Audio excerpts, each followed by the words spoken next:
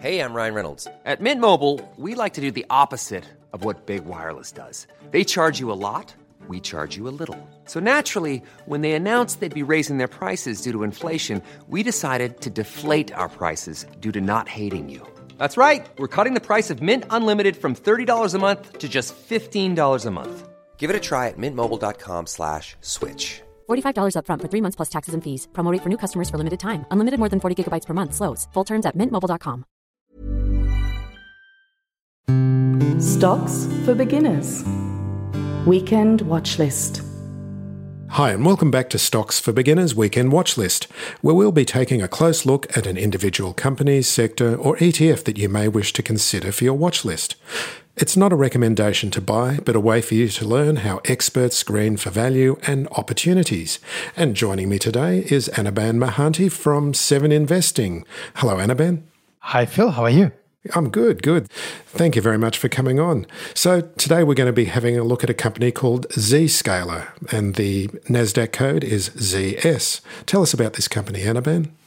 Phil, this is an exciting company. Exciting in the sense that this is really playing in the sort of the cybersecurity space, which, as we all know, is really, really hot. It's hot not because, it's like everybody's talking it up. It's hot because there's so many cyber attacks and, malwares and all sorts of issues that are happening, including like hacks into, government facilities and things like that. Different people have different estimates, but the estimated loss could be somewhere in the order of trillions of dollars for the impact that these things have on governments, enterprises, and so on and so forth. So now the big question to ask is, why do we need a new security company, right? Because security is pretty old, right? Has been around for ages. And the primary reason we need to think about security in a different way now is in the good old days, companies used to have, or organizations or government used to have big data centers, and those data centers used to be in their centralized offices. What they used to do is what's known as create the castle and moat approach to security. So the idea was, your data center in your big office or head office is the castle. You want to protect the castle. So you put all these expensive equipment from people like Cisco or Palo Alto Network, put them in. And then your whole idea was to keep the intruders out. Anybody who was inside the castle, so people who are already working from the office and things like that, inside the office were deemed to be trusted and they could access everything based upon their privileges. Now, over time, as cloud happened, that sort of broke. That broke because now you access Salesforce software, and that might be actually running in the cloud, not in your own data center. It's running somewhere in the cloud. Or you might have your workforce working from home on your given devices, right? So they're accessing applications, both internal applications that you might have developed internally, or applications that are SaaS applications, like, Salesforce as an example, that are on the public cloud. How do you protect your users and your data in this environment? That's the problem that sort of a new generation of cybersecurity companies are addressing, and Zscaler is one of them. And what they do basically is they have a distributed proxy network. And without trying to sound too fancy, what it means basically is that they have a way for you to connect to the Zscaler network. And once you're in the Zscaler network, you basically pass all your data through the Zscaler network until you get to the other end. So basically, they're almost acting like a man in the middle and looking at every data that's going up and down, and they're able to do it in a very efficient way. They're able to do this even if the traffic is encrypted. So a lot of use cases, for example, for people using Office and using Office 360, which is basically the online version or the cloud version of the Office suite, right? But then you need to look into encrypted traffic. So that's what they do. They do this at scale. They're growing really quickly. They're at a $1 billion+ annual recurring revenue run rate. Their last quarter, I believe their revenue growth was about 60% plus. And for the past few quarters, they have been accelerating their growth. And this is a founder-run company. So Jay Chaudhry is the CEO and chairman of the company, and a really good sales team, really good go-to-market approach, and it's just a long runway of potential opportunities here. So I like that. So is their client base data companies as opposed to individual companies? Like you say, a big company doesn't have their own individual servers anymore. They're doing everything in the cloud with big data center providers. Is this the customers for Zscaler? No, so the customer for Zscaler would be the bank or would be a company like Nike. So they have what's called a Zscaler Internet Access, a lightweight application that would run on your end device. That would basically route your traffic then through the Zscaler network. And the Zscaler network basically spread across the globe. They have about 150 plus points of presence. And then basically, the other end, it would touch in and go into the cloud if it needs to.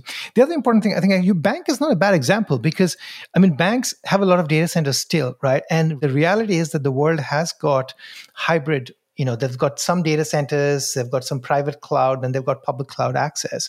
You have to be able to protect everything, which you can't do using the traditional sort of castle and moat, build a firewall, put filtering rules and things like that. So you really need a software solution to be able to do that. So they can provide you secure access to internet applications. They can provide you secure access to private applications that you might have. They might be on your data center or in the private cloud, but that also they can provide. So they provide sort of those two big solutions, Zscaler Internet Access and Zscaler Private Access. And then they have a Zscaler Experience, which basically measures sort of your internet performance as you're going through their network. You mentioned that it's a founder-led company. How long has the company been around for, and what's its growth been like over that time? Yeah, so this company has been around for approximately a decade.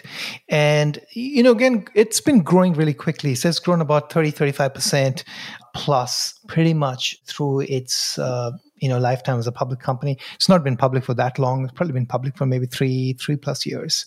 And it's been, again, a fast-growing business, really scaling. And just to get a sense of it, they're at $1 billion, as I said, still growing at 60%. But they think that they have an opportunity in the next, say, 5 years or so to almost 6x the annual recurring revenue. So I really pay attention to the annual recurring revenue run rate. The other thing I pay attention to is what they call dollar-based net retention, which is essentially measuring how much money are you making from your current customer base that was with you for a year. How sticky that customer base is. How sticky, exactly. And most of the time you can upsell to your customer base, right? Maybe they got fewer licenses or seats. Maybe they, added on other features of the product set. And over time, what you discover is that you're able to actually sell more to your existing base. It's more than 100% retention in that case, right? If you're thinking in dollar terms. So that's, steadily doing 120% plus, which is pretty fabulous. Yeah. And, the other thing I'll point out is it's free cash flow positive, right? So actually excellent free cash flow margins. 30% plus. So 30% of the revenue turns into free cash flow. Now, I'll caveat that by saying that a lot of companies have stock-based compensations, which you add back because, the stock-based compensation is not real cash. But that does cause some dilution, right? So let's assume that, you're getting 1 or 2% diluted, but in return, you're getting a 30% plus free cash flow. Last 12 months, it did about 180 million of free cash flow. So this is not like a company that's not making any money. This is actually generating a lot of cash right now, growing really quickly. And the thing I like to tell people to think about is, in business models like this, right, there's a lot of operating leverage. You build the software once. Of course, you're continuing to modify things and, make things better, build new applications, doing R&D. But once the cost is in, if you can sell the same thing to lots and lots and lots and lots of more people, everything else, the delta really is just going to drop to the bottom line. That's one. And the second thing is this is already free cash flow positive. So you can even, think about in terms of, DCF models. And one of the things I like to say is, I think that this company is actually quite cheap if it can deliver on the growth that, we have seen in the past and look into the future, think about the total addressable market. Then, its free cash flow should only keep growing over time.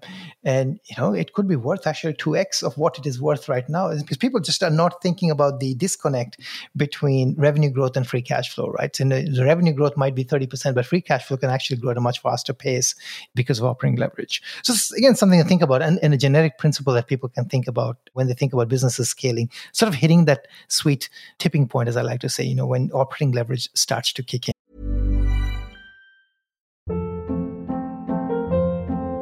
Hold up. What was that? Boring. No flavor. That was as bad as those leftovers you ate all week. Keke Palmer here. And it's time to say hello to something fresh and guilt-free. HelloFresh. Jazz up dinner with pecan-crusted chicken or garlic butter shrimp scampi. Now that's music to my mouth. HelloFresh. Let's get this dinner party started. Discover all the delicious possibilities at HelloFresh.com.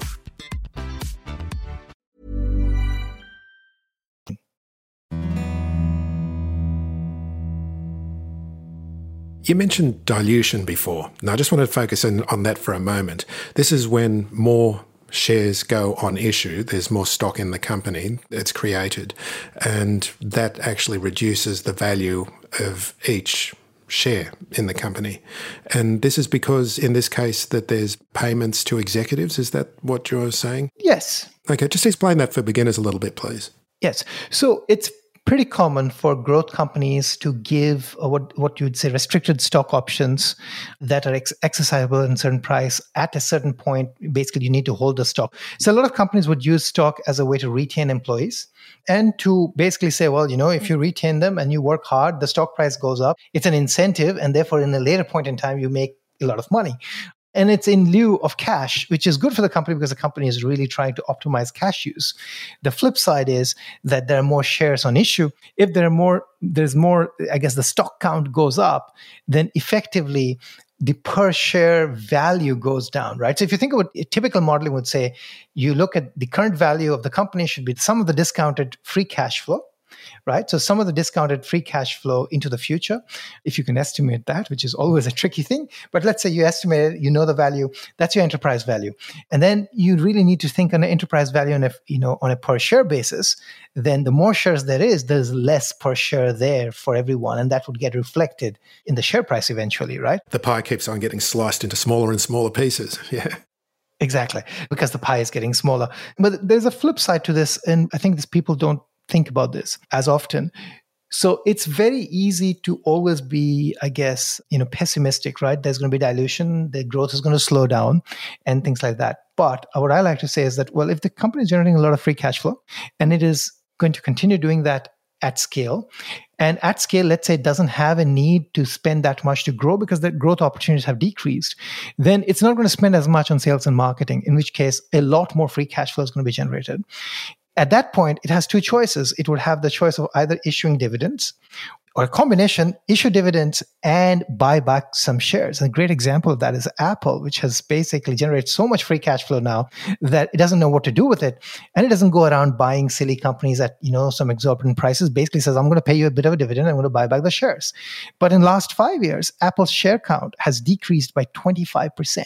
That is phenomenal. That's an example of what you can do if you have good capital allocation decision makers at the helm of things. So you're making this assumption with these companies is that, founder-run company with an objective to be, a great company maybe in the future, then they would potentially make the right decision. So I'm just being optimistic. I like to be optimistic as an investor when I invest.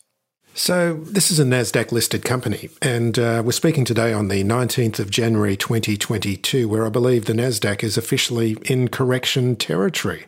How is this kind of macro trend affecting this particular company? Oh, that's a great question. So I love it. And I also love the term correction, which basically implies that everything about NASDAQ was incorrect before the correction actually happened. So now everything is good about NASDAQ. So here's the thing, right? This company has probably dropped maybe 35-40%. So the NASDAQ has just dropped 10%. A lot of companies have actually dropped a lot more. In fact, there was a statistic I was reading somewhere that said that 40% of NASDAQ companies are trading 40% or less, or they're down 40% or more compared to their all-time highs that they had hit recently.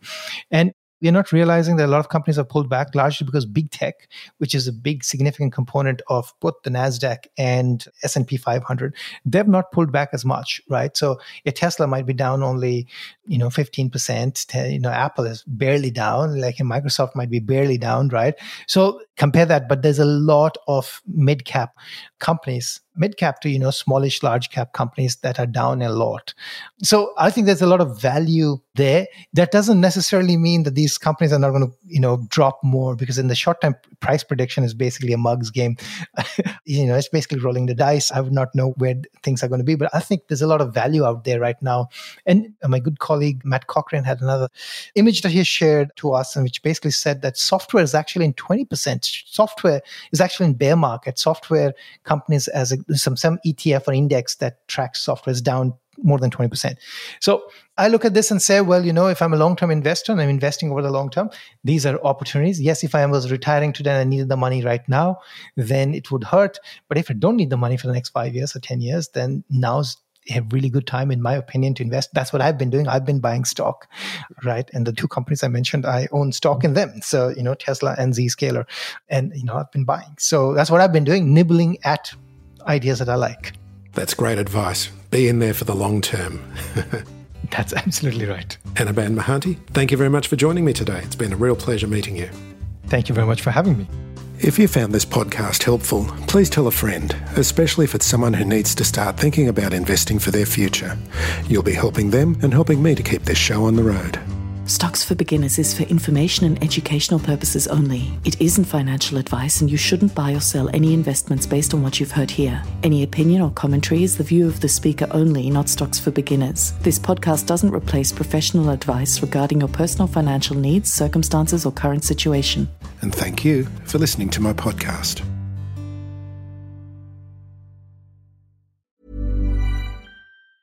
Ever catch yourself eating the same flavorless dinner 3 days in a row? Dreaming of something better? Well, HelloFresh is your guilt-free dream come true, baby. It's me, Keke Palmer.